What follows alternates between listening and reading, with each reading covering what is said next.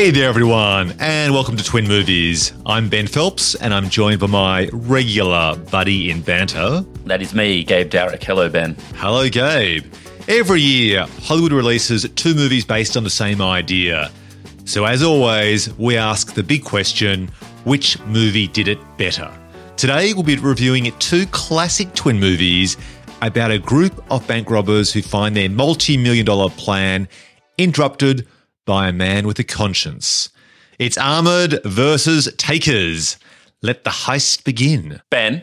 Gabe? It's very arguable as to whether these films are classics. Save those big hits for the review. Yeah, I agree. Is that your standard intro?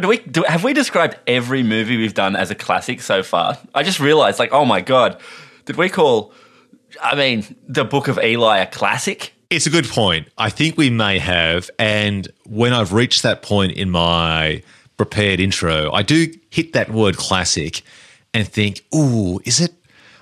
Look, there's two ways of defining a classic, maybe more. There's that it's an older film, it's an historical film from 20 years ago.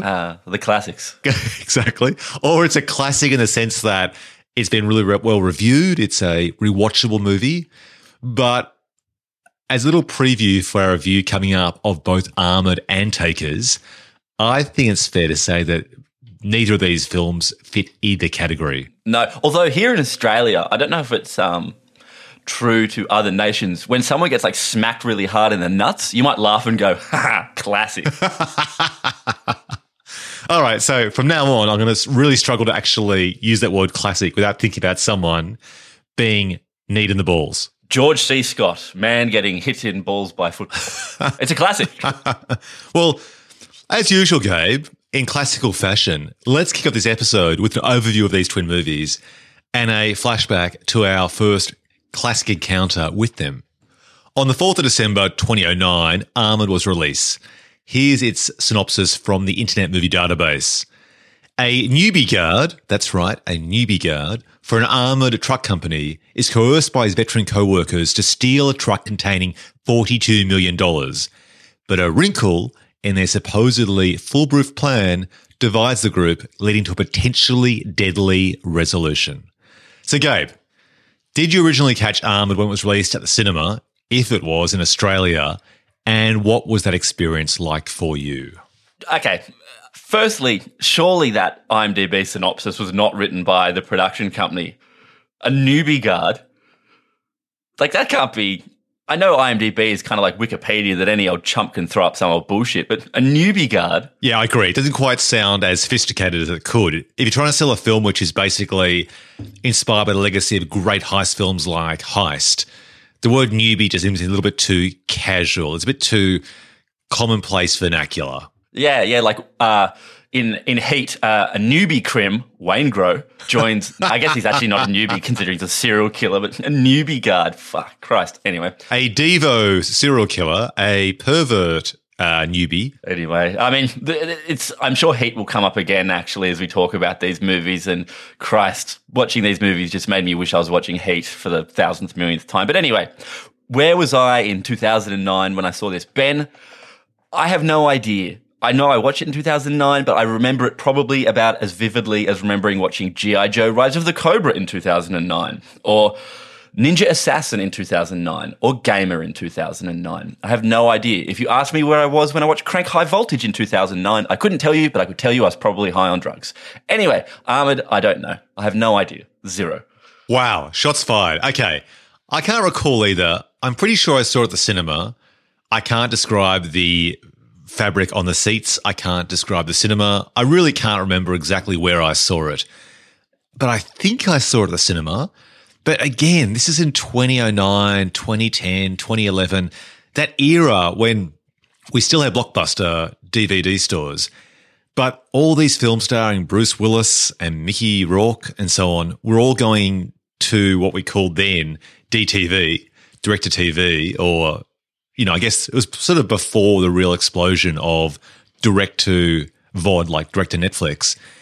And I thought I saw this film on a poster at a Blockbuster, but I can't recall. And if you look at the casting of this film and so on, it kind of falls in this murky territory of B-list premise with some A-list actors, which we'll get to in the review. So really, it's very murky. I can't remember, but I feel like I may have seen it for a second or third time on DVD, and that's where it was more memorable. A third time. Possibly a third time. That's right. Ben, I pride myself on watching any crap twice, but for this, I doff my cap to you. That said, I've watched Takers twice, so who the fuck am I to talk? Okay. Well, we should then jump ahead to Takers, because later on the 27th of August 2010, Takers was released. And here's its synopsis from the Internet Movie Database. A group of bank robbers find their multi-million-dollar plan interrupted by a hard-boiled detective. Oh, Gabe, again, terrible synopsis. Hard-boiled. I mean, he's not even hard-boiled. Yeah, like I agree with you. The previous one, the synopsis, was surely not written by the production company. And the synopsis for Takers on the IMDb was written by Matt Dillon. It was like, look, I didn't have much of a character, but at least if we describe him as hard-boiled, people will mistake him for, having more depth than he does. What makes a character hard-boiled? What makes a detective hard-boiled opposed to... Oh, dude, the greatest hard-boiled cop over the last couple of years is Big Chris in the huge hate rip-off Den of Thieves, which is awesome, by the way. And I think we've talked about it before, but his character is hard-boiled. He's the most cliche alcoholic cop ever, I can't recall if we've discussed Den of Thieves on this podcast or off the mic, but someone said there's a great kind of film journo called Shea Serrano from the Ringer Network, and he described Den of Thieves as totally, yes, a Heat ripoff, but even being 50% of Heat or 75% of Heat is still better than being most movies. And that guy, what's his name? Big Chris? I think Big Chris is the character. Gerard Butler is the actor who is essaying Big Chris. He is definitely hard-boiled, whereas Matt Dillon in this film is certainly not. But let's save that for the review. Okay. Walk me through where you first watched Takers. I don't know. So accusatory.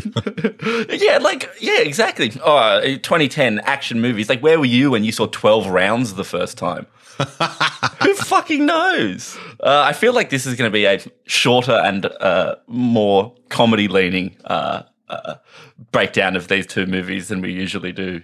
I'm jumping ahead because Gabe's cranky and he's got lots of ammunition ready for these two reviews. Oh, I'm not cranky. Well, let's just jump into a little shallow... You've never seen me very cranky. And nor do I want to. No. Let's jump into our little history lesson as to how these two movies came about and to see if there's any connection in the history of the production. I don't think so, but let's have a quick look. So Armored actually is a script that I really like, and I'll get to that in my review. It was actually on the Blacklist. Again, for those podcast listeners who aren't familiar, it's a list of what are considered the best screenplays for films not yet made, and that's how it garnered some attention. An original idea, but by James V. Simpson, but no sort of inspiration from a novel or anything like that. Jumping to Takers, that was written by 4 writers or 2 teams: Peter Allen, Gabriel Curtis, John Lissenhop, and Avery Duff. Again, seems to be an original idea, not based on pre-existing property. And these films both seem to have originated in a way in which they were disconnected from each other. So again, another instance of serendipity and seemingly no connection at all. So let's jump to our review of Armored. Gabe, did you like it? What worked for you? And what didn't float your boat? Hold on. Before we get to that, why have we chosen these two movies as similar? Is it because they both have like armored truck heists? Is that it? Yeah, that's pretty much it. This was a bit of a cheeky twin movie episode. The similarity is that they're both films where there's a heist, there are armored trucks, there are guys who find their loyalties tested, there's a traitor in the midst, a newbie who lets them all down, which I guess would describe pretty much every heist film. He lets them down. You've let us down, newbie. Well, he betrays them and they die. So, yeah, that's a pretty serious letdown, I think. Yeah. You're the newest member of our crew, whom we barely know, but why don't we invite you into a $43 million heist we've been planning? What could possibly go wrong, newbie? Exactly. Yeah. And two different groups of writers had the same idea within the same 12-month period. So yes, they are indeed twin movies. Now, also, I chose these two twin movies for this episode when I pitched them to you because we both love heist movies. That's true. And that's why I want to start with Armored, because I actually think Armored is a great concept. Now, whether they execute well on that concept is a different story. But I'll say that. You go first with your review. Walk me through what you loved and disliked about Armored. Ben, I feel you're going to more eloquently and better analyze this movie. So I thought I would just read to you the notes that I wrote while watching this movie. Don't worry, there's not many of them. Okay. Go, Shakespeare. I can't wait to hear. Yeah. Number one, Matt Dillon says he plays the godfather of Columbus's Short's character. How old is Matt Dillon? Or how old is Columbus Short? Matt Dillon was born in 1964. Columbus Short was born in 1982. I guess that makes sense, but when you're watching the movie, you just go, they kind of look like they could be the same age. This makes no sense to me. Anyway, the main guy being a chump, actually, that's something we should get into much more deeply because he is a huge chump. Most of this movie is just the gang hammering a peg. Seriously, so much of this movie is just them taking turns trying to knock the hinges off the back of the armored car. I was watching it and my wife was trying to sleep. And it was just like, what is this movie that is just endless dinging noises? It is so irritating. Also, I don't have one of those TVs that can kind of somehow modulate the sound, you know, to like, I don't know, like some fancy TVs can kind of put limiters on the sound so like you can watch very loud action movies and the explosions and the dialogue. Right. You know, anyway, I don't have that. So it was just 45 minutes of just constant dinging. Horrible. Milo Ventimiglia's face when he pretends to be Tim Roth in Reservoir Dogs looks a lot like Sylvester Stallone. It's unsurprising Sylvester Stallone cast him as his son in Rocky. Oh, this is genius. And the prison break guy killing himself was lame. That's not really a joke. It was just lame. Like, also, I didn't even realize Skeet Ulrich was in this movie until like the end. I was like, that was Skeet Ulrich. Wow. Anyway, look, those are actually the only things I wrote down watching this movie. I do want to talk in much more depth about the idea of the main character being an absolute chump. And you could have made this movie from the perspective of the guards and they were just the good guys. Instead, he's just this fuckstick who ruins their plans. As they say, a victimless crime and gets everyone killed. So, I don't know. Why don't you talk me through your thoughts about this movie and then maybe we can circle back to my feelings about the protagonist of this film. Look, I think the pitch is fantastic. So I've got admiration for the concept. You and I, in the past, working as screenwriters and just as film lovers, we've always appreciated innovative ways to do the films on a low budget which are set in one location. I think this is a really great version of that idea. How do you do a heist set in one location? Now, obviously, if you're robbing a bank or you're robbing something or someone, that makes it easier because that location is static. So a heist film is conducive to the one location concept. One of my favorite films of all time is Dog Day Afternoon. One location, lots of humanity, lots of tension. It's a really good way of doing a genre mix between drama and thriller.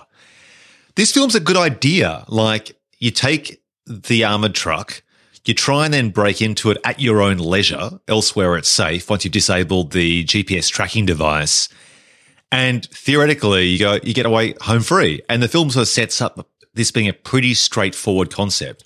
Who better to rob an armored van than the guys behind the wheel of the armored van? So that's a great idea. Superman. Yeah.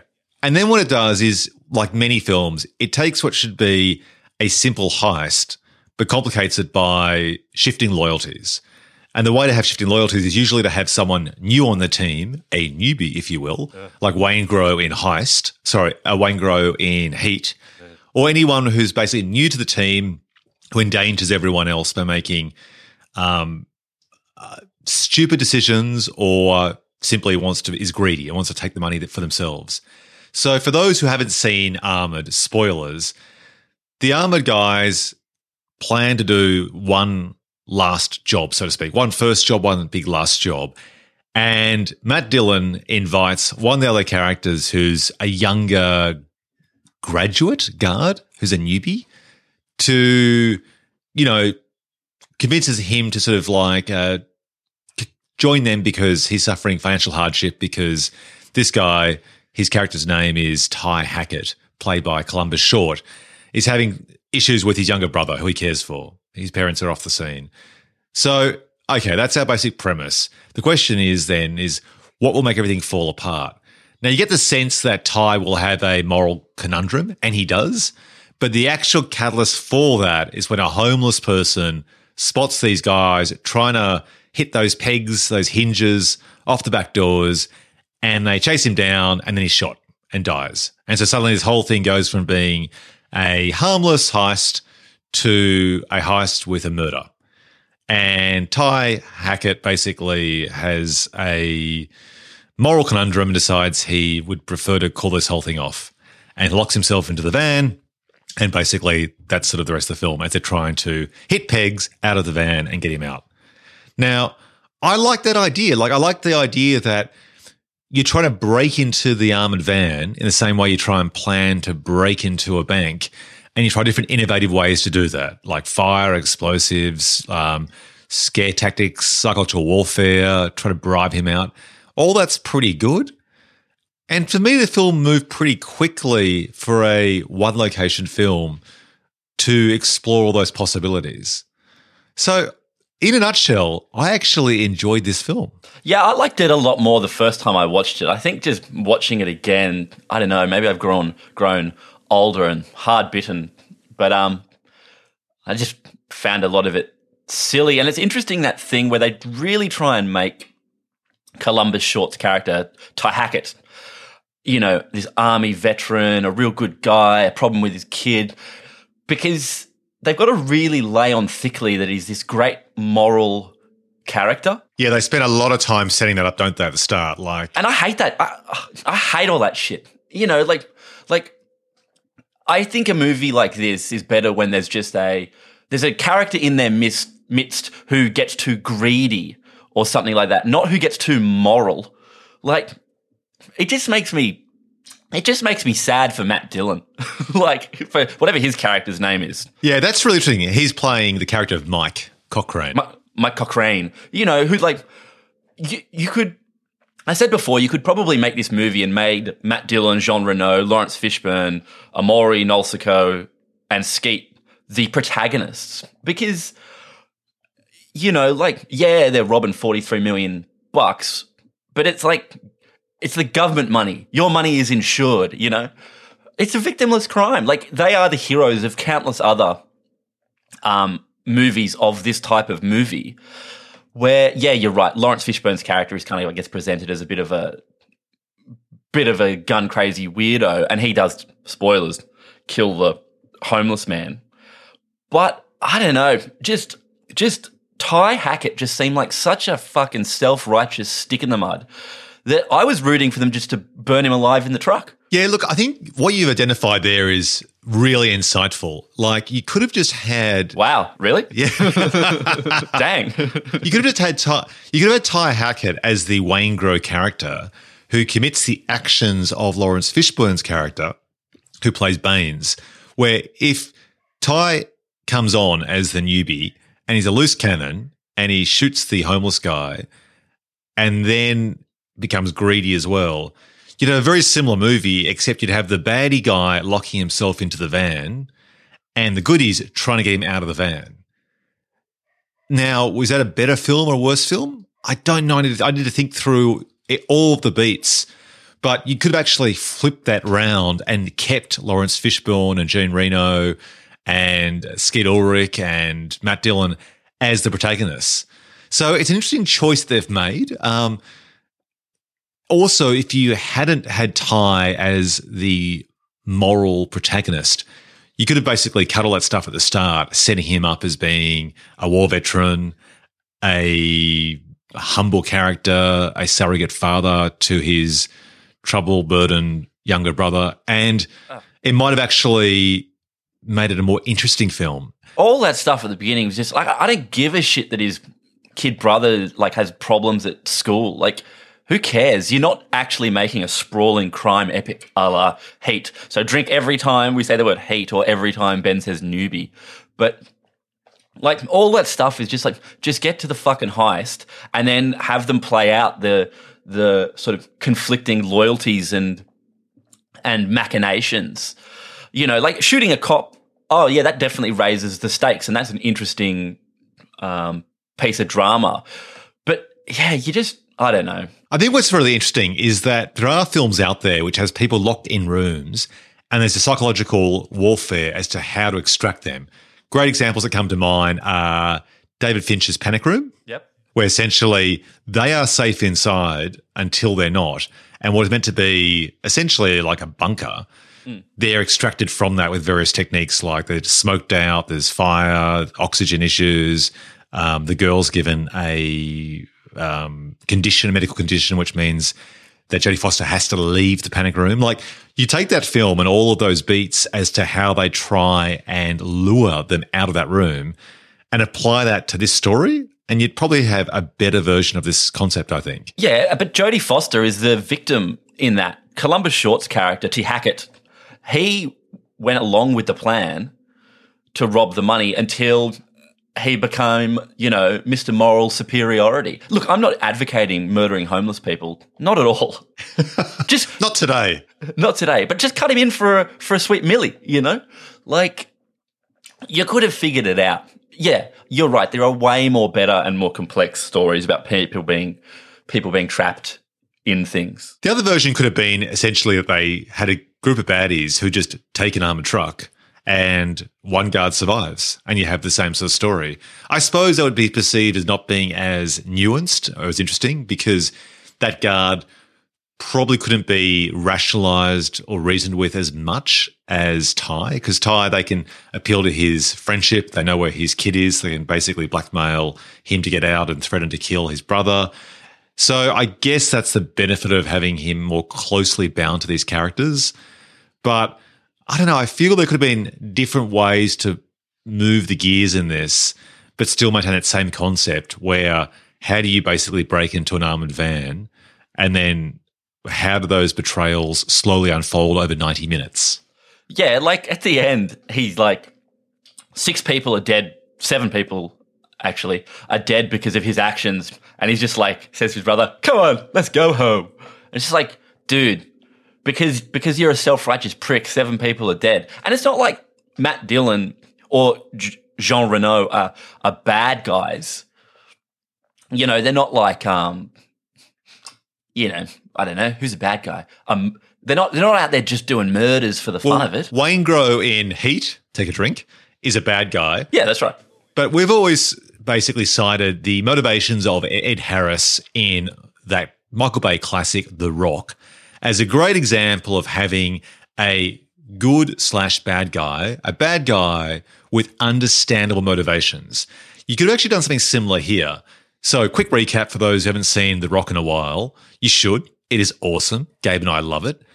In that film, we have this 5-star general who's lost his wife. So immediately we kind of like are sympathetic towards that because, he's lost someone close to him. That sucks. Then we have the situation where it seems that the background to the opening kind of heist where they steal these missiles is that all of these veterans have been denied benefits, undeservedly so. So basically you have all of these veterans who don't have, I think it's like health insurance and a pension, to retire on. And so essentially it's a portrayal of these people who gave up their lives in various wars. So Ed Harris's character essentially commits what is basically a act of terrorism to get the ransom being, I want all those veterans given the money that they deserve. And Ben, are you going to say that these guys should have robbed $43 million so fallen rent-a-cops no, should get what they deserve? no, but what you could have done is, Because that's pretty funny. if you wanted to, a version of this could have been that essentially these good guys, and you just mentioned yourself, I'm just sort of following up on your point that Oh, sure. Jean Reno, Matt Dillon, these guys are ostensibly good guys, right? Sure. Up until this point in their lives, they haven't done anything wrong. They've been actually loyal employees. If you wanted to, if we were to rewrite this film or do a sequel or reboot, you could actually consider them having been screwed over, and this is by part of the company. And this is them basically getting back at the company to get what was rightfully theirs. And then maybe, if you wanted to, I suppose, lean into the whole Robin Hood angle, which is what is happening in Michael Bay's The Rock. And they would distribute some of that money, not all of it, but let's just say some of that money to other veteran guards or something like that, if you wanted to. Yeah. That's another version you could do, in which case you could empathize very much. And then maybe you do have a stranger, like a newbie guard who they don't try and bring onto the job, unlike Ty, who's in on it from the start. And then the same beats apply. I mean, here we are, basically trying to deconstruct this film as to how it could be a better version. But I guess the point in doing that is that we're kind of reviewing the flaws in the film. Yeah, the flaws, it's like it felt like it was financed by people who think, but what about the money? The money's a victim here. Think of the money, like the poor money that's been taken. Like when someone think of the money, we have to save the money. It's like, fuck that shit, man. Just let these poor schlup security guards steal that $43 million, retire on an island. 80 minutes of the movie could just be Matt Dillon, Jean Reno, and Larry Fishburne hanging out on an island, having a nice time. And I'd watch that. I've got an awesome idea for a sequel to this, which is something like After the Sunset, the film with Pierce Brosnan, which is like a post-heist film. It's like a sequel to a spiritual sequel to the Thomas Crown Affair. So After the Sunset meets Ronin, the De Niro film set in Europe. But we'll get to that. Oh, nice. I like it. Yeah. That's a nice little tease you've put in there. Oh, I like to tease you. So here That's weird. Here are a few comments I wrote down. Okay. These are just random comments I wrote down on my phone whilst watching this film. So this is basically a stream of consciousness. How good does Matt Dillon look? He's 44, 45 in this film. Good for him. He does. He looks fantastic. Like, he looks really good. Yeah. He is a bit like Paul Rudd. He's ageless. Like, he's aged in his career really well. And this film was made 2009. And when was Something About Mary? About, 1995-ish? No, was it 98? 97? Okay, so there's 10 years after that. He looks the same. And does he look the same now? No, not sure. Must look at and find out. Ben? He does. He does. Right. There you go. Other comment, great usage of diopter shots. Again, for the non-filmmaking podcast listeners, it's basically when you put like this special lens on a camera and it shows something in extreme foreground close to the camera in focus. But on the other side of the shot in the extreme background, that thing's in focus as well. It's a really kind of cool way to sort of show information close to the camera and information away from the camera in one shot. I hate those shots. Only one movie ever really did them good, and that's All the President's Men. Is that because it draws attention to the filmmaking? Yeah, and always they have that really fuzzy center bit where like the two depth of fields meet with the long depth of field in the middle of the shot. Oh, God. Like the famous one in Jaws, where the guy's up close. His hair is out of focus. His eyes are in focus. And the woman in the background is in focus. Let's not talk about him too long. I can't stand him. I really don't like him. So Gabe's really not enjoying this film. My next stream of consciousness note was, whatever happened to Skeet Ulrich? I did find out later on he's been in 4 seasons of Riverdale with Luke Perry. R.I.P. So both guys who went from teen heartthrobs to the dads of teen heartthrobs. Yeah, I mean, I can tell you the exact moment Skeet's career went... Was he cancelled? No. You don't. Cancelled actors don't turn up in Riverdale. All right. Let's say that for our awards, I think. How's that? Sure. Okay. So any other final comments about Armored before we move on to our review of Takers? No. I feel I've said all I wanted to say about this movie. All right, my final thoughts are this. Well cast. True. Well cast movie. Like, if you're going to have a film set in one location with actors that could sell the film internationally, that could essentially be those recognizable faces where people go, oh, I know so-and-so from The Professional, Jean Reno, or oh, I know that guy from Wild Things, or There's Something About Mary, Matt Dillon. Like the sort of actors that are affordable but recognizable. So I think it's a well-cast movie. I think it's well made. I think the action scenes are well done. I feel there's tension. I don't feel it's a, quote, journeyman film. I actually really rate this director's work, and I really enjoyed his take on Predators and thought that was really well directed. So I actually think the film, excuse the pun, has a lot of bang for its buck. I enjoyed the score. I just didn't like the character of Ty, who was the moral protagonist. I didn't think he added much to it, and I didn't think he was the most interesting actor either. He wasn't very complex, even though they tried to set him up as being morally complex. He wasn't. But all in all, I enjoyed this film more than you by the sounds of it. So let's jump to our review of Takers. Gabe, walk me through this heist armored car movie. What worked and what didn't work for you? Gosh, I was drunk when I watched this. I wrote more notes, but I wrote them while drunk, and I'm looking at them now, Ben, and I have to say some of them just don't make. It's the ravings of a madman. It's a shame they did go for Big Chris with Dylan's Carrara. I assume what I mean is what we talked about earlier. Why didn't they go full Big Chris with Dylan's character? Jay Hernandez, days are numbered. Is Jay Hernandez? Is that his name? Is that the actor? Which one's he playing? He plays Matt Dillon's cop buddy. Jay Hernandez, yeah. Oh, right. Yeah. The moment he appeared, I was like, his days are numbered. And they were. Look, the only other note I think I wrote that's worth mentioning is that I loved Hayden Christensen's little hat. That's like the sum total of his entire character. And there's two other characters actually who they define with their hats, which are the two Russian guys who get killed, and then Matt Dillon finds their lair, which has like circled. You know when like they find a robber's lair and they've left their plans out with like circles around the places they're going to hit? Oh, that's right. Sometimes pinned on a corkboard as well. Oh, I know they do that in this, but there's those two villains wear like little boater hats. You know those little kind of like, what are those hats called? They're like little straw hats. Yeah, I know this. Yeah, we know the hats. Yeah. The only way they can define those two guys are with little straw hats. Just as the only way they can define Hayden Christensen's character AJ is with his little fedora, and that was great. Yeah, look, I don't really care for this movie. It was why Ben? Why? Look, this film. Oh, hang on, I should say, is that the extent of your review? Oh, yeah, no, one other thing. Idris Elba's junkie mum storyline. Why? Sorry, it's his sister. Marianne Jean-Baptiste deserves better. There you go, that's the rest of my review. So what did you not like about it? Like, what really bugged you about this movie? Just, I don't know, it's absolutely competent. Like, I guess what I wonder is, like, there are a lot of these movies. We could be talking about, like, you know... It's like, do we want to chat about like we joked about where was I when I saw 12 Rounds? You know, like it's just there's just nothing. You know, like where were you? Like, do we want to talk about the movie Faster or the movie Salt or the movie Red? Who cares?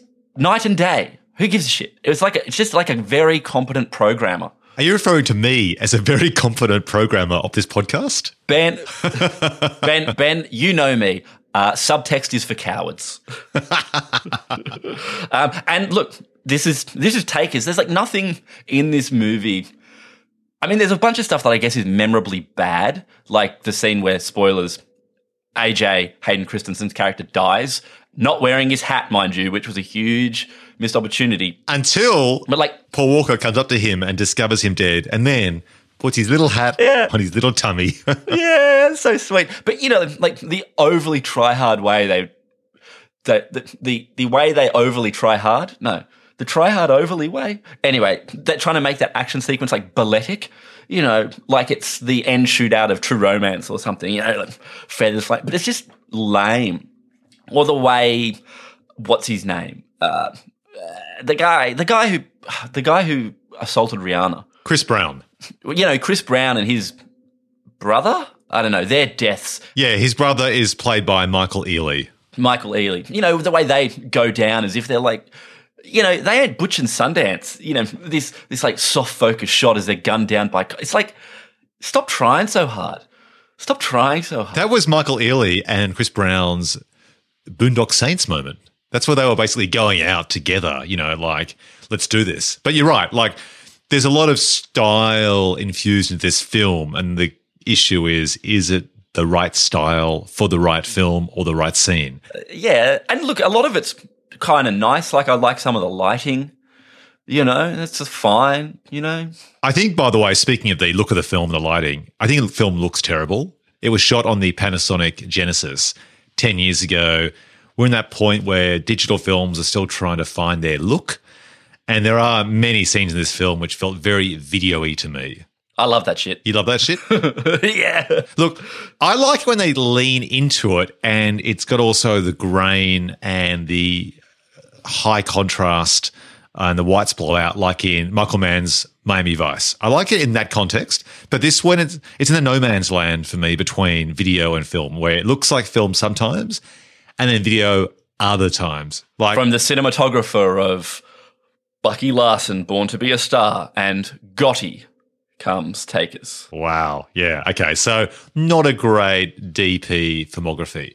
I mean, he's still shooting big movies. Yeah. I mean, the film looks fine. Look, they try a lot of different stylistic flourishes. You mentioned beforehand the slow motion, balletic execution of the action scene. I was watching that wondering, is this trying to correct what they couldn't get in camera in the first place, and they therefore had to basically mash these shots together, push into slow motion, and try and give it a different feel because it just didn't cut together in the first place as a good action scene? Probably. Maybe, yeah, maybe. I mean, they did shoot in slow motion, so they must have factored some of that in. That doesn't look like, it looks like they shot it in about 45 minutes. I don't want to be mean to I guess I spend this whole podcast being mean to this movie, so fuck it. Yeah, it looks like they shot it in about 45 minutes. I love you pull your punches now. It's like you've just basically rake this movie over the coals, but no. No, but I don't even mean to. Like, there's nothing, you know, it's fine. It's like, okay. It's literally okay. Well, let's start with that fine thing. I think a film is fine when essentially it doesn't have a unique concept and or it's not executed in a unique way. So this is a heist film. At least Armored, to me, was working with a bit of a play on the one location idea of a heist. Totally. This film doesn't actually have anything about it that makes it unique as a heist film. We have a team. In that team, we have each person demonstrating a special skill. There's the explosives technician, the daredevil stunt guy, the leader / tactician, etc., etc. Wait. The wheelman. Are they? Do they have? What's Hayden Christensen's skill? Because he like kung fu fights some guys at one point.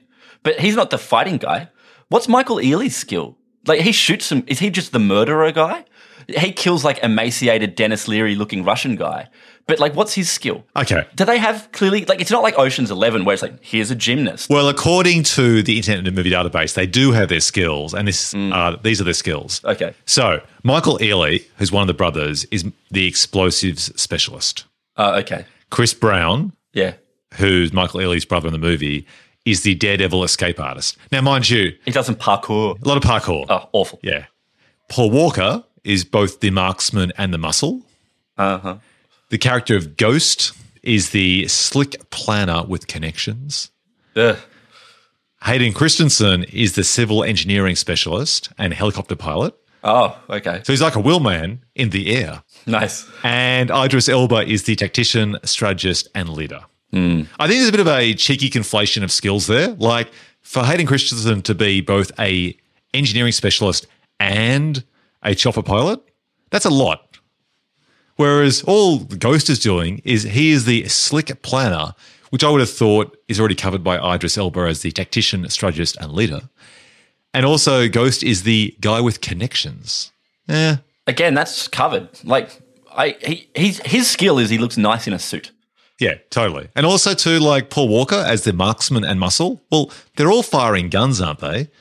And they're all punching other people. So aren't they all marksman and muscle? Well, Paul Walker spends most of his time hiding behind a couch going, shit. Exactly. Yeah, exactly. So anyway, that's the layout. So we've got basically a team, each with a different skill set. Arguably. They do a heist.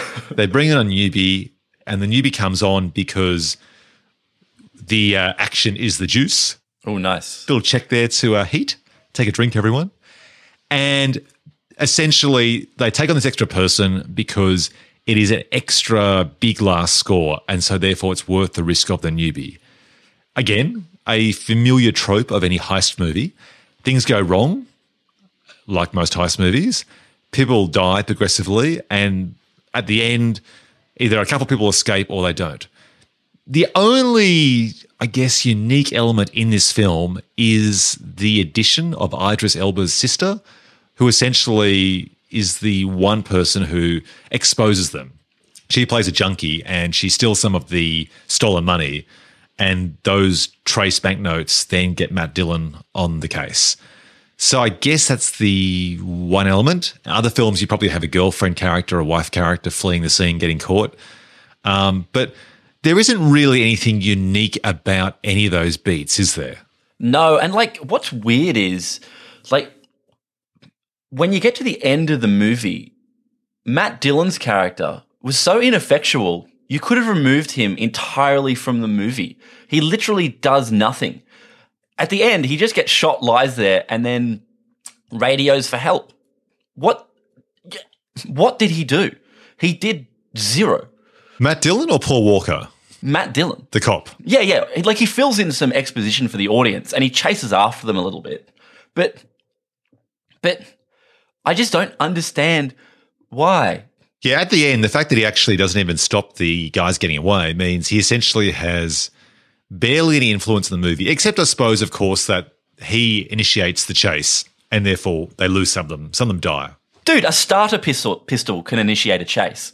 like what the? I don't need Matt Dillon's backstory just to get Chris Brown running. Like who cares? And all that extra stuff with Jay Hernandez as his like partner, we find out is corrupt. What in the fuck is this doing in this movie? Like, does any of that matter? Like, why does that little subplot? Yeah, we're being harsh on the film, and I agree with everything you've said. Look, some of those details, I guess, just add a bit of extra information to the film. I would have found it more interesting if Matt Dillon was corrupt or had some sort of connection to these guys from the past. Totally. I don't think the fact that he discovers his partner is a cop really makes any difference. Wait, he discovered his partner was a cop? Oh, sorry, a dirty cop. A dirty cop. Oh, my God, you're a cop. Yeah, a dirty cop. Doesn't really play into it. I mean, at the end, there's this bit where the dirty cop played by Jay Hernandez encounters Chris Brown, and off screen, Chris Brown kills him. And Chris Brown makes a comment, it's like he wanted to die. Like, essentially, his comeuppance for being exposed for being corrupt. What? I guess that's some sort of payoff in a sense, but not really. Why didn't they put that on screen? Yeah, I agree. Like, that feels like an actual dramatic moment. And maybe it's because Chris Brown's a shitty actor. Well, Chris Brown I thought was actually okay in this film. Now, we should actually note that Chris Brown has been cancelled by popular culture, I'd say for very valid reasons, for the assault on his girlfriend at the time, Rihanna. But I actually think he was actually pretty good in this movie. You don't like him? Nah, I think shit.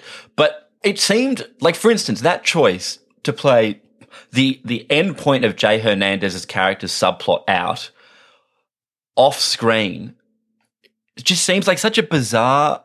Like, I really wonder if they shot it and decided not to use it. I think that was intended. This is intended, whether this actually was the effect. It was intended to be like tension as to whether who would survive. And then you had Matt Dillon discover that actually, unfortunately, it was Chris Brown and not Jay Hernandez. It's meant to be, I think, just a edit choice to try and create tension. But without breaking down the scene too much, because, it's not that memorable, Chris Brown is the one pointing his gun at Jay Hernandez. There is no sense of, they've both got their weapons up. Who is going to fire? I presume off screen all that happened was that Jay Hernandez just raised his arm and Chris Brown was forced to shoot him. Well, to me, that's a key detail, because if Jay Hernandez doesn't raise his arm, he's essentially saying, kill me. It's like when basically a bank robber ordinarily would do death by, I think they call it by police suicide, where you expect to be shot and killed. So if Jay Hernandez doesn't want to fight for his life because he feels he's done a shitty thing and being corrupt and basically is now being punished, that's sort of a choice he's making to essentially do death by suicide or suicide by gunfire. But if he goes, you know what, fuck it, I'm still a cop, I'm still a good cop, I'm still going to fight to the end, and then does raise his arm up, then the gesture it's making to the audience is that despite being a shitty guy, he's still going to try and bring these guys down. So it's funny to not show that because at least it tells you one way or the other on the terms in which he went out. That's right. You want to see the terms at which they went out. Like, for instance, Michael Ealy and Chris Brown shooting at the cops, so the cops shoot them. They want to kill a couple of cops on their way out. Exactly. I mean, not a great execution, but No. You understand their logic. Yeah, they're assholes. Yeah. Look, I'll just read the remaining good points I wrote about this film just for context before we move on to the trivia and the awards. Oh, nice. Okay. I did think that Chris Brown's parkour was actually pretty good. Apparently he did most of that himself. Shot over 5 days in LA, and I actually thought it was pretty good. It was obviously from that era of let's do parkour all the time. Oh, awful. But he's only jumping down like 4-foot jumps, and he just keeps doing them, just like over small verandas. Like, look at me, I'm parkour. It's like the famous scene in The Office where he's like, parkour. That's Chris Brown. Like, parkour. Yeah, terrible. Sorry. The other note I thought was Hayden Christensen looks like he's been awake for 3 days and living on nothing but toast. He looks emaciated, giant black rings under his eyes, which makes him look really small with that big hat, a little hat on his head. And also, too, bad casting. He looks too similar to Paul Walker. He looks like Paul Walker if left on an island with meth for 30 days. And they just, on screen, look too similar to each other. You often confuse one for the other. Bad casting. Maybe this was because he had just, finished Jumper or something like that and been put through the ringer by Doug Liman. Yeah, possibly so. Given the backstory behind the making of that film and the, let me say, unique directing methodology of Doug Liman, who's known as being a pretty odd character on set in terms of being directed by it, I'd say you're probably right. All right, any final thoughts before we move on? Oh, I should say one huge thought. I didn't even mention this up front at the start of the podcast in relation to the similarity between these two movies. Matt Dillon. Oh, yeah. Matt Dillon in two heist films. Oh, yeah. That's very true. I guess that's all it takes these days. Oh, ouch. Was he in any other movies from 2000? He was in Old Dogs and Nothing But the Truth. Yeah, That's right. But he obviously made a choice to do two heist films for some weird reason. True. In a very short period of time. I do love Matt Dillon, though. Like, even talking about how pointless his character in this movie is, I just like it whenever he turns up. It's like, oh, there he is. It's Matt Dillon. Yeah, I agree. He's actually a possible award winner for me down the track in the awards. Now, which film do you think has aged better of these two? Armored. For the reasons you said. It executes its concept better. Yeah, I agree. Armored as well. And we've discussed plot holes and missed opportunities. Is there anything better that the filmmakers could have done with the high concept of either film? Well, I feel like I just spent however many minutes, 47, ragging on these movies, probably quite unfairly. So, no. Yes, of course. Do we want to rehash that? Let's wait till we get to our sequel and we'll try and remedy the mistakes of the past with our sequel. So let's jump to... let's do some trivia. What do you say? Okay, what have you got? Not much. Okay.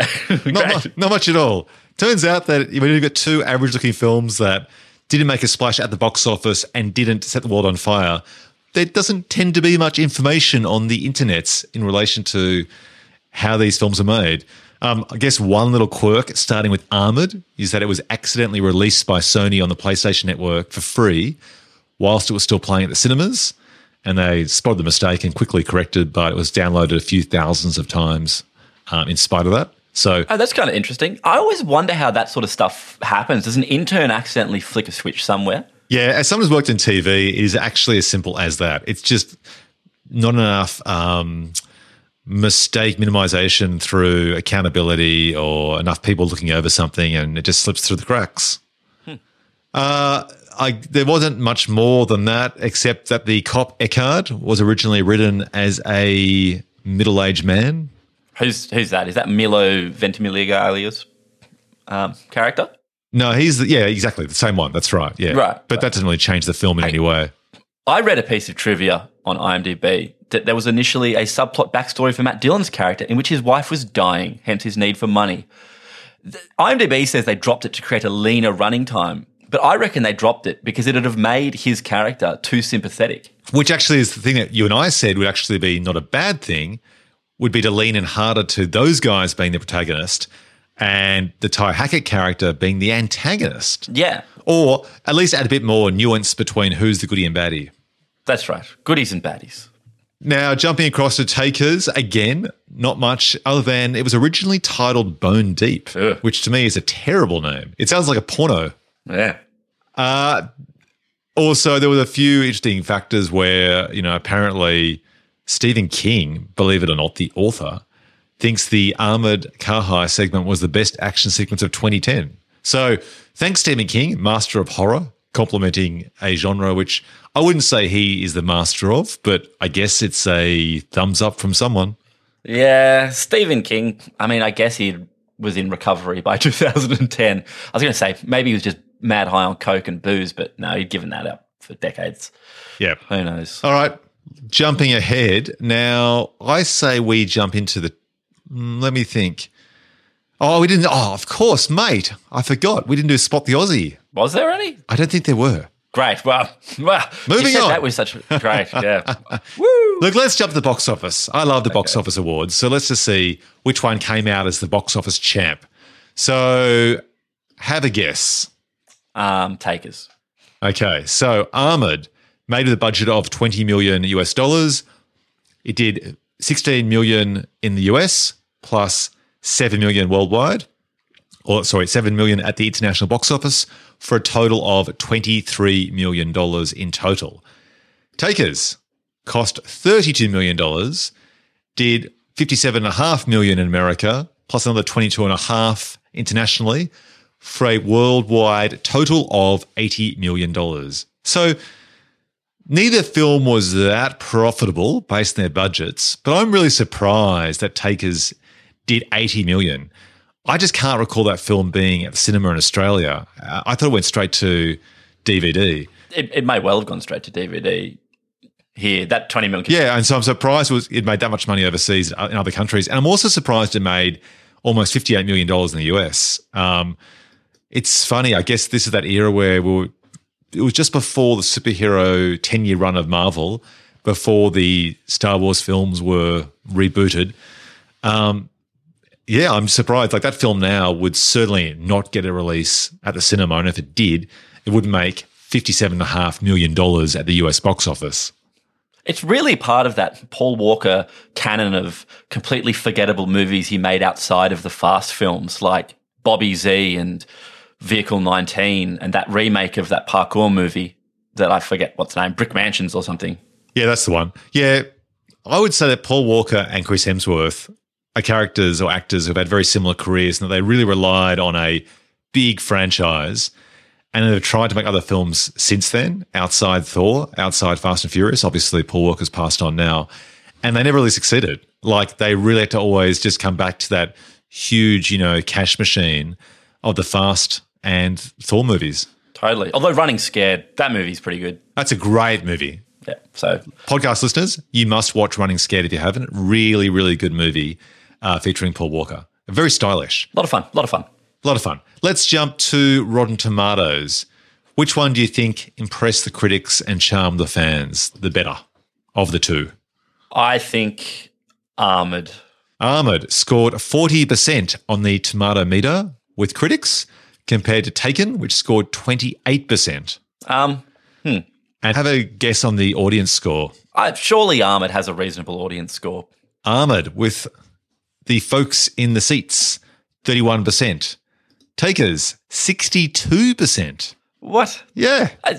I don't know. Maybe there's just a lot of Chris Brown fans out there, hammering that up button. I'm actually really surprised about that with Armored because although it seems like me particularly has been kind of hard on the movie, I would have expected it to have been reviewed better and particularly enjoyed more by the fans. Yeah, I agree. I'm very surprised. 31% with 205,000 people.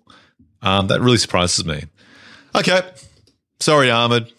Maybe you'll pick up an award next with, and here we go. The awards begin in earnest. Best title, Gabe. Ahmed. I agree. It says it all. Great title. Best poster. Now, again, to our podcast listeners, every week on almost most apps, except unfortunately the Apple Podcasts app, you can actually see the artwork I provided for both movies in your app on the actual episode. So you can actually see what we're talking about. But if you don't have that in front of you, Ahmed is just basically the cast standing there at a 45-degree angle looking at the camera with the word Ahmed. And the one for takers is almost exactly the same, except they're sitting in chairs in a very cool way. One poster has them firing guns. But all in all, not very inspired designs at all. No, and it looks like Skeet Ulrich doesn't have legs in the armoured one. They've dropped his head in back there behind Maury Nolasco and Matt Dillon, but he's got no legs. And in fact, does Lawrence Fishburne have legs? Maybe a lot of these guys don't have legs. No. Only Columbus Short and Matt Dillon have legs. And Jean Reno off on the side. I don't know where they've found that, like the one production still they had of him. Look, they're both terrible posters. So I'm considering not actually awarding either movie at this award because I just don't feel it's deserving. No, I mean, the Takers one, floating heads in the sky, whatever. You know, like how times have changed. Idris Elba's floating head is positioned behind Hayden Christensen's. It says a lot about their star power at the time, doesn't it? Yeah, yeah. All right. So do you want to give the award to anyone? No. All right. Sorry, for the first time ever in podcast history. Is it? Yep. Okay. No film is taking home the award. Okay. Look, if I'm forced to, I'll just say Armored because it doesn't have the floating heads and I find those very irritating. But as it is, no award winner. Whatever. Let's jump to the Bill Fleck Big Break Award, named after Billy Bob and Ben Affleck. Who jumped from indie films into the Hollywood big time with these twin movies, starting with Armored? No one? Oh, no way. Writer James V. Simpson, surely. He's got no other produced credit. No, but the award is for jumping. Like this was their jump. This was their break. Not what's next. The award coming up, which is now known as the Mickey Rourke Award.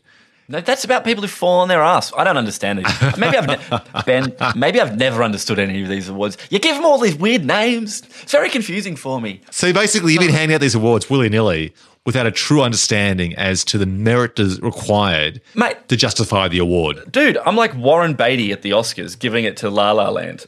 You know, I got no idea what's going on. No, Warren Beatty handed it to Faye Dunaway and to sort of point to her to say, that's a bit weird. It says best something else. And Faye Dunaway, like Gabe Darek, just blurts it out. Fine. Then I'm any consideration. Then I'm as confused about the awards as I'm as confused as to who was the person who confusedly handed out the wrong Oscar. I'm saying in this movie here, who jumped into the big time? Fine. James V. Simpson. Excellent. James V. Simpson. That's so inspired. Ugh. All right. How about Takers? Actually, how's this? From now on, what if we redefine the awards slightly? Because no, that's going to confuse me even more, dude. We've done like 25 of these. No, the award speaks for itself because Billy Bob and Ben Affleck both jumped from indie films into their Hollywood break by starring in the film Armageddon. That's why it's called the Bill Fleck Big Break Award. So, based on that, this must have been James V. Simpson's big break. Okay. How about Takers? Is this then Chris Brown's big break? Was he in movies before this? But he just done his musics. Now he's movie star guy. Yeah, I think so. So it's Chris Brown versus Simpson. Well, I'm not giving any awards to Chris Brown. He's a piece of shit. All right. So we're giving it to James V. Simpson. That's a good award for him because coming up as a little preview is that he gets a bad award, which might actually cancel out this award. Just letting you know. The Before They Were Famous Award or Blink and You'll Miss Them for Armored. Any special guest stars there? Not really. No, I couldn't recognise anyone. Like they seem to have I mean, the film is so contained that besides the character Fred Ward, who plays like the senior boss, there wasn't a recognizable face that even has the opportunity to appear, was there?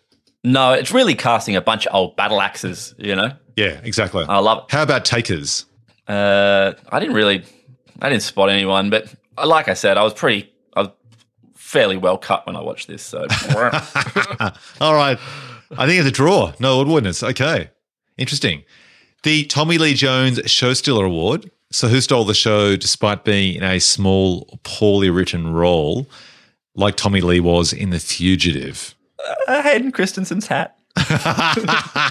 So in Takers, it's Hayden Christensen's hat. And how about Armored? Look, I love it when Fred Ward turns up, but I guess he's not really stealing the show because I wish they'd given Fred Ward more to do.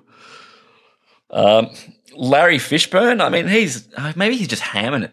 Oh, no, he scores an award later on. Don't you worry about that. I guess no one. Matt Dillon, he's doing a good job in a underwritten role. I'm going to give it to Matt Dillon because I actually think he gives a lot of kind of authority to that role. When you think about it, there isn't much complexity to it, but he actually seems very sincere. So I think he kind of grounds the film. So yeah, I'm giving it to him. They have one of those. They have one of those classic shots of him staring at himself in the mirror. It's like his first shot, and you go like, here's a guy with intensity in 10 cities, man. He's double life gonzo. He's staring at himself in the mirror. Fuck, what are you going to do? I love it. I love those scenes. All right. And he does it well. All right, Matt. When the coronavirus pandemic sort of slows down and planes return to the air and shipping and couriers becomes the norm, the Tommy Lee Jones Show Stealer Award is coming your way, wrapped in bubble wrap. So, jumping to the Mickey Rourke Award, named in honour of the troubled actor who squandered his chance to kick on with bigger roles. Who didn't make the most of their opportunities after appearing in these films, starting with Armored? Well, I guess this one's tough because you mentioned Skeet earlier, for instance, but it wasn't because of this, that he appeared in less movies. This was probably a high point for him. Totally. And I mean, Takers, Hayden Christensen doesn't appear in a lot of movies, but certainly it wasn't Takers that did this to him. So, I mean, I don't know. I'm giving it to Armored writer James V. Simpson because... Oh, okay. There you go. On IMDb, this is his only credit. Now, obviously, he's probably had other stories in development, but this film was like 11 years ago and he has one single lonely credit. Not even a short film, just this film, which is very odd. Yeah. I mean, again, IMDb's often very difficult to tell. He might be Mr. Uncredited rewrite guy making $100,000 a week doing punch-ups. Yeah, but at least you want to have one more credit though, right? Oh, yeah, totally. But I guess, who knows? Well, in the same vein, taking on James from Takers is the director of Takers. Have you seen his IMDb filmography? It's pretty lean. John Lissenhop. Yeah. He looks, I don't want to be mean, but Takers certainly tries to position itself as like a cool guy movie, but he looks like a huge dork. I can only imagine him standing on set being like, hey, T.I., when you come in, why don't you give one of those fancy handshakes to Idris Elba? And then them just being like, the fuck is this dork doing? Yeah, it is funny. He actually did one film after this called Texas Chainsaw 3D, 2013, then nothing for 7 years. Like, he only has 4 credits as a director. Tick, Tick, Tick, a short film in 94, Lockdown in 2000, Takers 10 years later in 2010, Texas Chainsaw 3D 3 years later, 2013, and nothing since. I'm trying to remember if Texas Chainsaw 3D is terrible or all right. I think it's the one where like halfway through they make Leatherface the good guy, and it's kind of like, that's interesting, I suppose. But anyway. Look, I'm going to give it to... I'm going to give it to John Lessenhop because you're right. Armored writer James V. Simpson at least might have been working uncredited, making some sweet, sweet coin each week. But there's nothing on the filmography of John Lessenhop. And with this film on his filmography, I would have thought he would have kicked on to do a bit more, like just TV episodes of nothing else. So for me, I nominate him to take home the Mickey Rourke Award. Sure. I've forgotten what the award we're talking about is per my usual antics, but give it to him. Thank you, Gabe, for your commitment and focus on this podcast. I was trying to find out if John Lussenhop comes from like ancestral money. I'm sorry. Maybe that's why, you know. All right, we'll Google it after the show. Let's jump to the winner Chicken Dinner Award. Who came out on top in each of these movies, and was it their career high? Starting with Ahmed. Can I go first? Maybe we can just say on 3 because I have a feeling we'll both say the same one. Okay. And everyone loves that game. Okay, let's play the game. I'll count it down, okay? Now, do we say 1, 2, 3, then name, or 1, 2, then name? 1, 2, 3, then name. Okay. So this is for Ahmed for the winner Chicken Dinner Award. 1, 2, 3. Nimrod Antal. What did you say? I said Nimrod, but I just said it in like a weird high-pitched way. I said Nimrod as well. Yeah, I feel it was his high as well. So we look at his career. This was like his big break. Nimrod's not American. He's actually from Hungary. Oh, no, I'm wrong, actually. He was born in LA. But oddly, he moved to Hungary in 91 to study at the Hungarian Film Academy. Okay, that makes sense. So he's born in America, speaks English, American by culture, has some ancestry in Hungary, goes back there, studies there, makes some films in Hungary, in Hungarian, comes back and then goes Vacancy, Armored, Predators, Metallica Through the Never, and then since 2013, a few episodes of TV.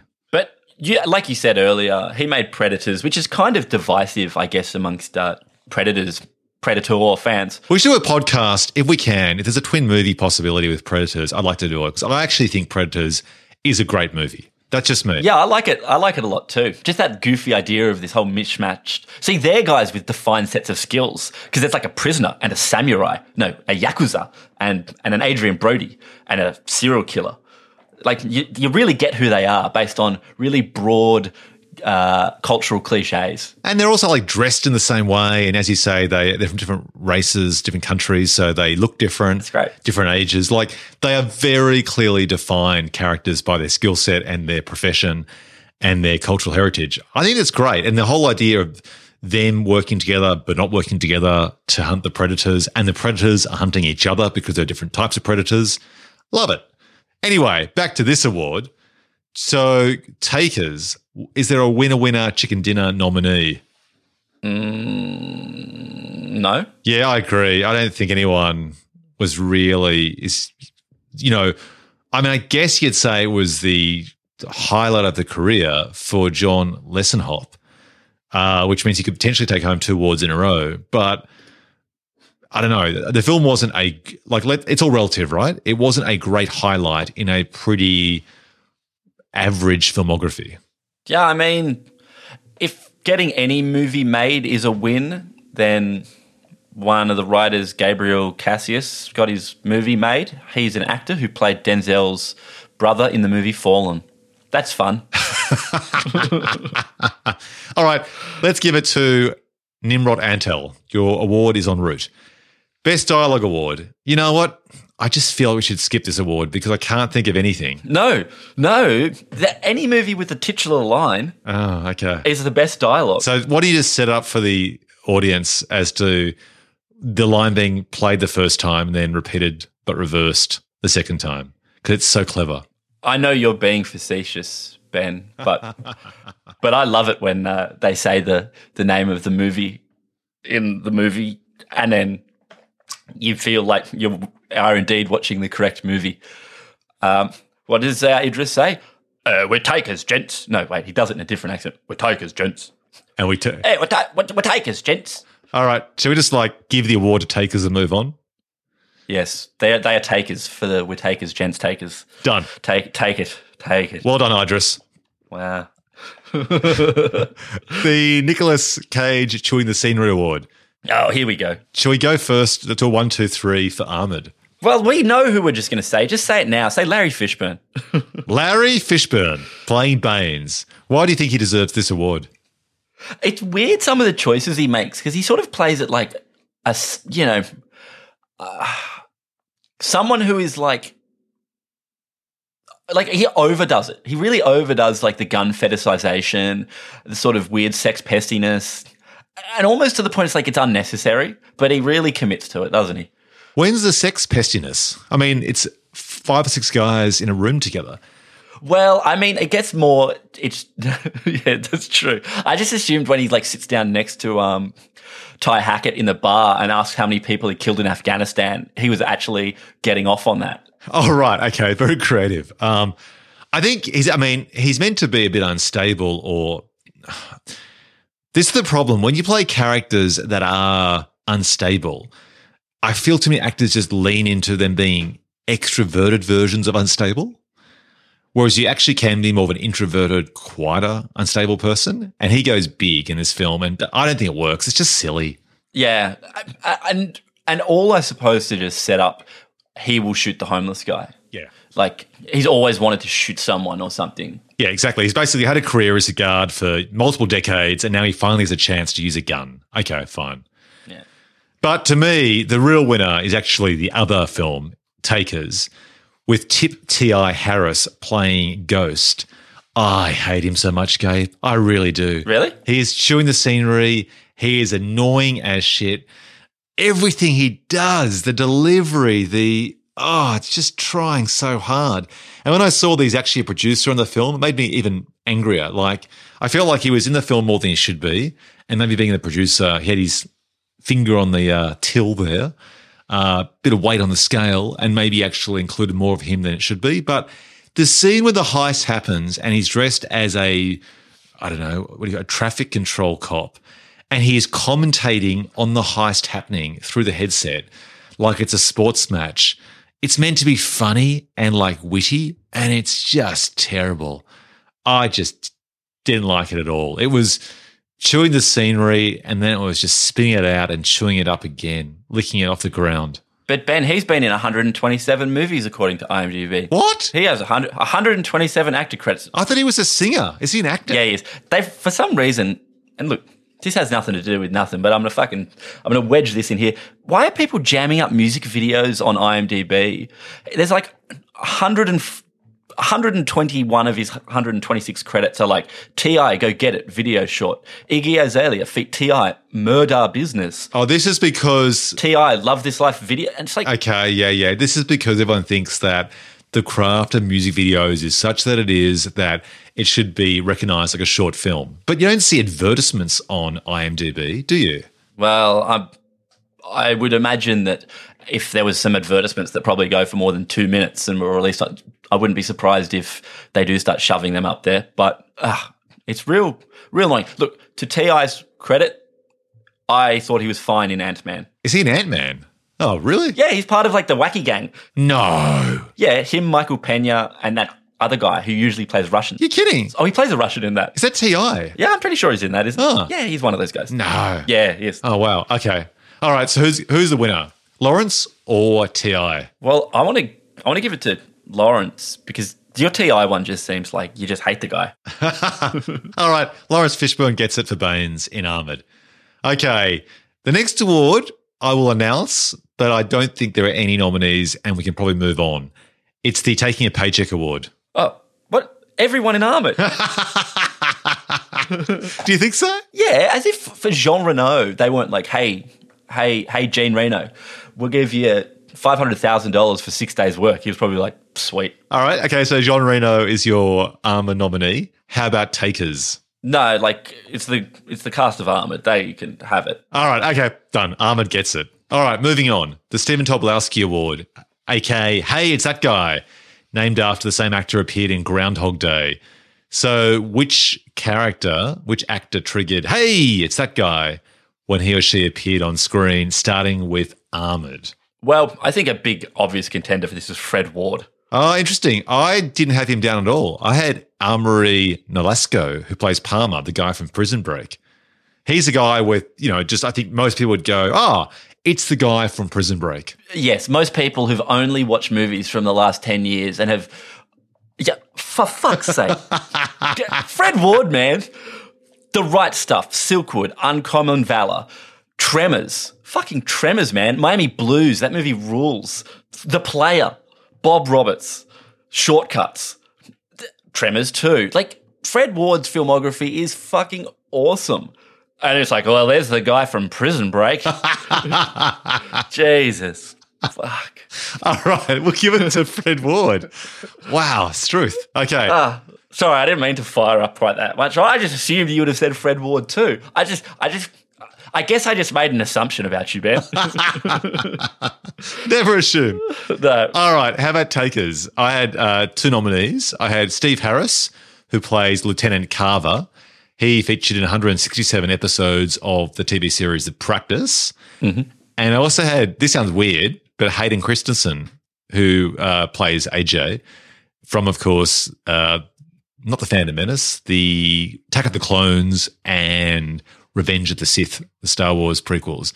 I actually think he's one of those people that people go, I don't quite know where I know him from, but Star Wars.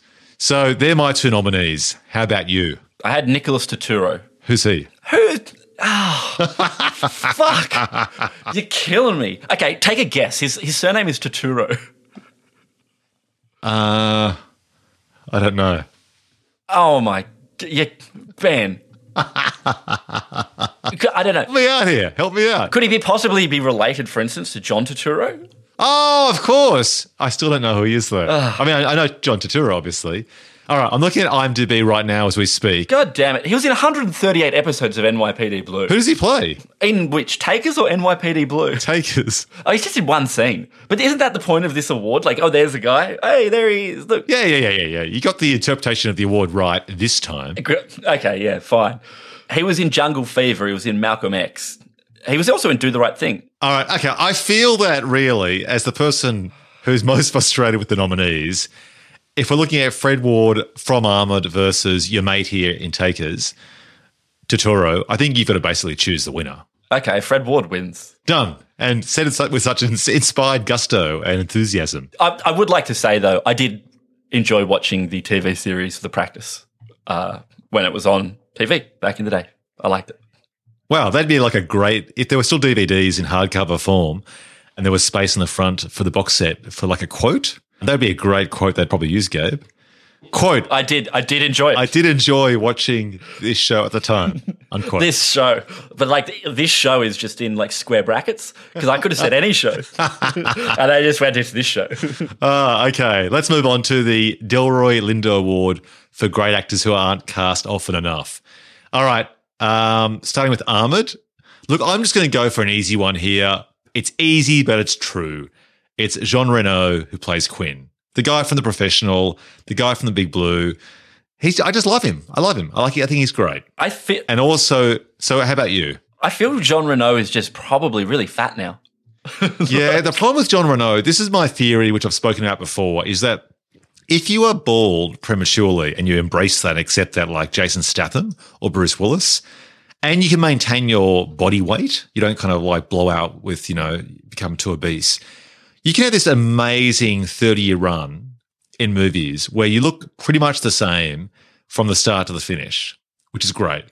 Jean Reno always had pretty short cropped hair for a receding hairline, but he has blown out with the weight, which makes him definitely less recognizable, which is a shame.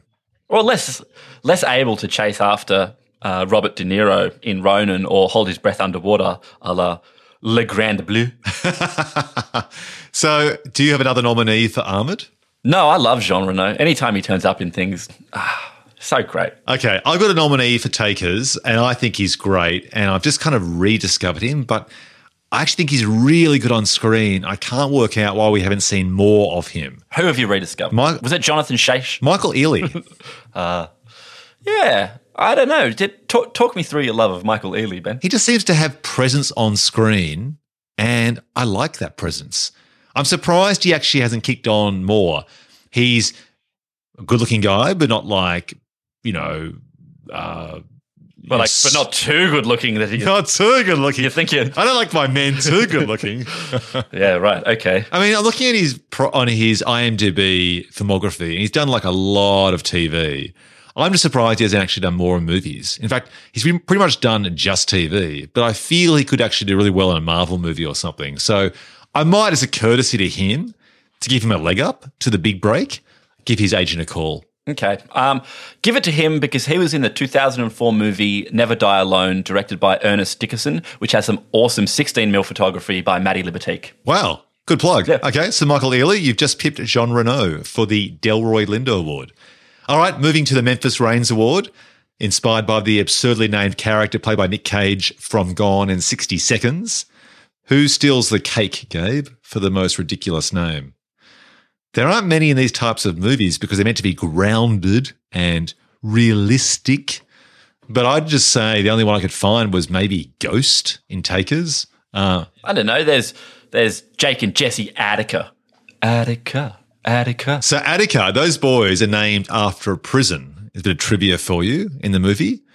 And the other character played by Paul Walker, he's also named after a prison as well. His surname is Rahway, and that's a prison. So I guess they're being very clever there. Didn't we talk about another movie where all the characters were named after prisons? I don't know. These podcast episodes just blend into each other. Yeah. All right. There you go. I'm giving it to Takers. Okay. The Memento Award, named for moments you completely forgot about until you rewatch these movies. First of all, confession, I only saw Takers for the first time before this podcast, so I can't speak for that. In Armored, I can't really recall anything that wasn't already there, except for that scene where, to try and characterize Ty's restless, troublemaking younger brother, he spray paints graffiti on the wall inside their house, which just seems like a dick move, and I had completely forgotten about. I thought it was quite a nice piece. All right. Well, what's your Memento Award nominee? I guess I forgot that Fred Ward was in Armored. Oh, that's a huge forget. Yeah, well, I don't think about Armored a lot, Ben. You don't, go home to bed at nighttime and just as you drift off to sleep, just thinking about those classic lines and those classic moments. I think I'd have killed that homeless guy for 43 million. What? And Takers, no, look, it's not memorable enough to forget. Yeah, well, okay. Well, on that note, I'd say we'd just say I'll give it to Armored. Sure. Don't overthink it. Yeah. All right. Speaking of not overthinking, the Die Hard Award.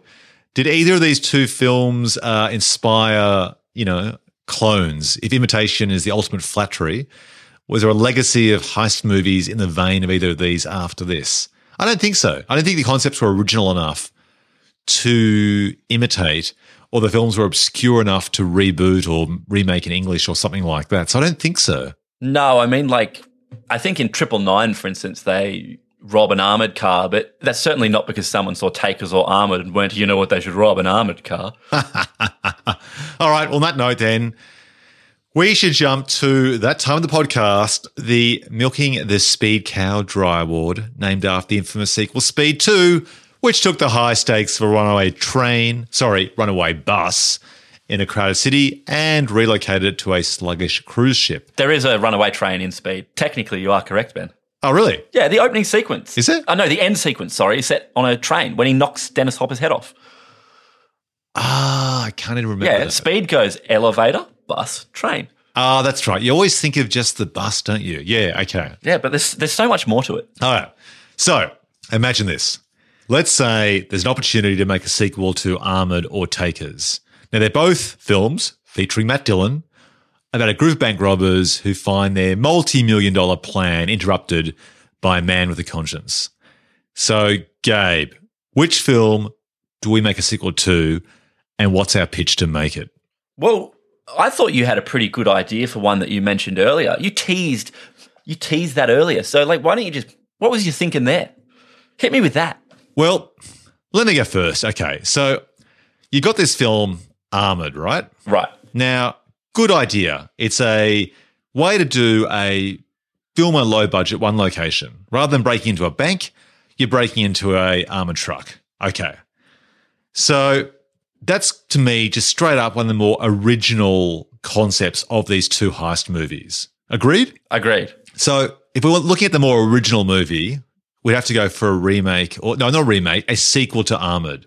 But Takers actually did a lot more money at the box office. Armored made for $20 million, made only $23 million worldwide in total. Takers made for $32 million, did $80 million. So before we commit to Armored, Is that the film we should be doing, given that it was not quite the moneymaker that Takers was? Are you suggesting that we somehow bring in Paul Walker's brother to play Paul Walker, and then we CG the 3D scan they made of Paul Walker's face over Paul Walker? Or do we just have him like wave and walk off into the sunset? Kind of like... Yeah, you're right. Takers, the biggest stars in Takers are Idris Elba and Paul Walker. Yep, you're right. Idris Elba isn't coming back for Takers too. No, okay. So Armored, we had this cast. We had like Matt Dillon, Jean Reno, who else? Lawrence Fishburne. Those guys were happy to do it. I'm not sure how much they were paid, but I reckon we're going to wheel these guys back in for a sequel. 5 days on set, sweet $1 million each. All right, we agree? Let's do Armored. Wait, I don't agree that Lawrence Fishburne survived being blown up. Oh, that's right, he was killed. Don't worry, we'll get back to that. Okay, great. Actually, so first of all, what's a pitch just based on the story that we can use? Well, who survives at the end of Armored? Matt Dillon? No. Who survives? Just that dork, Ty Hackett. But you know who does survive? Some of the money and one of the vans. What if there's like an urban legend that still exists amongst other rent-a-cops? In the same way that they set up their robbery by talking about a previous robbery. What about if a new bunch of security guards is like, well, I heard of a robbery that got foiled by some dork, but not all of the money was found. And somewhere out there is an armoured car van with $21 million still sitting in it. So remind me, where is the armoured van left at the end of Armored? I don't know, just in a factory. Like, they'd clearly find it, but maybe they didn't. Or maybe someone came along, more homeless people perhaps, a whole gang of like people living on the street and found the money, and that's where it is now. How about this? I think you hit the idea of a sequel on the head a few minutes earlier. Okay. At the start of Armored, they say there's an urban legend about a long time ago, a group of guards tried to take the money and they failed. And these guys say, but they failed because they did this wrong. We won't make that mistake. So logically, the sequel to Armored, Armored 2, Still Armored, could actually be guys on the other side of the country, different cast entirely, given that most of our, A-list celebrity actors are dead at the end of Armored. So new cast, and they do the same thing. They talk about what the previous guys got wrong in the film Armored, and they won't let that happen again. And they do the same thing, except we have whole different ways in which it goes wrong. How's that for an angle? I mean, yeah, why not? And maybe the armoured van is underwater. All right, so it's funny you should say that because you know what I like? I like it in movies like in Takers or in, I think it's the remake of The Italian Job, when they put explosives under a road and the van just drops into some underground tunnel. I like that. I knew I had seen that scene in Takers somewhere. Totally. It's from The Italian Job. Yeah. They just rip it off fucking wholesale. Holus bolus. Ugh. God damn it. That really bothered me when I was watching it. Anyway, sorry. But okay, so yeah, underwater. Wait, so in Italian Job, is it totally underwater? No, in The Italian Job, there's actually two things. In The Italian Job, in the opening scene, they do this thing where they have a giant safe and they put explosives under the floor and the safe falls through the floor in a building set in Venice into the water and they kind of catch it in an underground net or something, and then they take off with the safe, right? Or they take off with the money from the safe and they kind of use welding equipment to unlock it underwater. I like how Venice is the only place you can set underwater, like Casino Royale. Oh, we're going to have a building sinking into the water. The only place to do it is Venice. Venice, that's right. Because there's water there. So why don't we just take that scene and the other scene in The Italian Job where the armored car falls through the road into the underground tunnel and combine them. So imagine in Armored 2, our sequel, our guys try to get right what the other guys got wrong, and they cross a bridge, boom, and then actually it doesn't work because Ben, don't. I'm overthinking this. I'm overthinking it. But you're doing it in front of the executives, man. Just relax. We can figure out a way to get the armored truck underwater. The point is, it's slowly filling with water, and now they're racing against time. It's got all of the thrills and spills of the Kursk submarine disaster. What if we take Panic Room and we have good people stuck inside the van and they need to get inside the van and the good people don't want to get, don't want the van to be broken into. Also, hey, check it out. You could hire real big-name actors to play the people swimming around outside of the van because they'd be in scuba gear, and you just need them for like one day to shoot them getting into their scuba gear, and then the rest. You just loop their voices. That actually happens in the final sequence. Spoilers to the Pierce Brosnan film After the Sunset, where essentially you had them wearing full masks, and it's actually part of the story where Woody Harrelson thinks he's swimming with Pierce Brosnan because he can't see his face, whilst Pierce Brosnan ducks off to do a heist. Spoilers. He was swimming with Salma Hayek, and Woody's just so stoned he can't tell the difference. Now, that could be a version. I don't like it as much as a film set like Ronin meets After the Sunset, where it's one last or one other heist after the fact. But we've lost most of our cast who died in the story of Armored, so we do have to try and reinvent the wheel, excuse the pun. All right, so it's filling with water. Perhaps there's a female security guard inside, and she wants to get out, but if she gets out, she'll get killed. And if she gets out, I guess she might drown as well. And essentially they just plan and plot to try and get her out over 90 minutes. Is that our film? It seems pretty weak. It's the idea is waterlogged. Well, I don't know. Throw a shark in there, dude. Oh, genius. So it's basically with sharks as well. So now it's a shark movie meets a heist movie, and they have to fend off sharks and break into the armored van. I feel like we just turn this pitch around. Like John Peters wanted a fucking spider in Superman. It's like they're a little bored. Yeah, it's just an armored van underwater, but it's like sharks, baby. Sharks. Okay, so what actually happens? Is it like in Jaws where we see like Richard Dreyfuss sort of like, hiding behind rocks as sharks swim around and so on? Dude, they made like 47 meters down in the sequel 47 more meters down or whatever. It's just about people floating around with sharks. This is that. Perfect. Oh, this is our pitch. So our pitch is basically Armored meets 47 meters down. Bang. Bang. Done. In fact, just draw a line under it. It's a heist movie with sharks. It's like those two movies combined makes it a mega movie. That's right. And look, if they really amp up the budget, they could be super smart sharks. I'm not saying we need to go there. We can hold that idea back for the sequel. They could just be regular sharks. Oh, so like Deep Blue Sea. They're like super brainy sharks. I don't know, but maybe now we're putting on hats. Maybe we nailed it with just it's Armored meets 47 meters down. What if those sharks... Hang on, what if... Don't say fucking laser beams. Laser beams. And the laser beams they use... No. And so what happens is one of the key actors is there and he has to try and tempt the shark to charge him and fire the laser beam, then swim out of the way quickly so the laser beam hits the van and opens it up to get the money out. Genius. Quoting Austin Powers is just the worst. It's just the nadir of everything. So I just hate it. Okay. So you've ruined it for me, Ben. All right. On that note. We need a title for our film. If our film is 47 meters down, which is the shark film where people are surrounded by sharks in a cage, meets our inspired film, Armored, what's it going to be called? Armored, underwater? Armored sharks. Come on. We're going to work harder for this. I don't know. That's stupid. What's a play? Under Armored. Under Armored. I like under. Oh, very clever. Okay. It's like, at the bottom of the ocean, they were outgunned, under armored. They're fighting sharks. Gabe.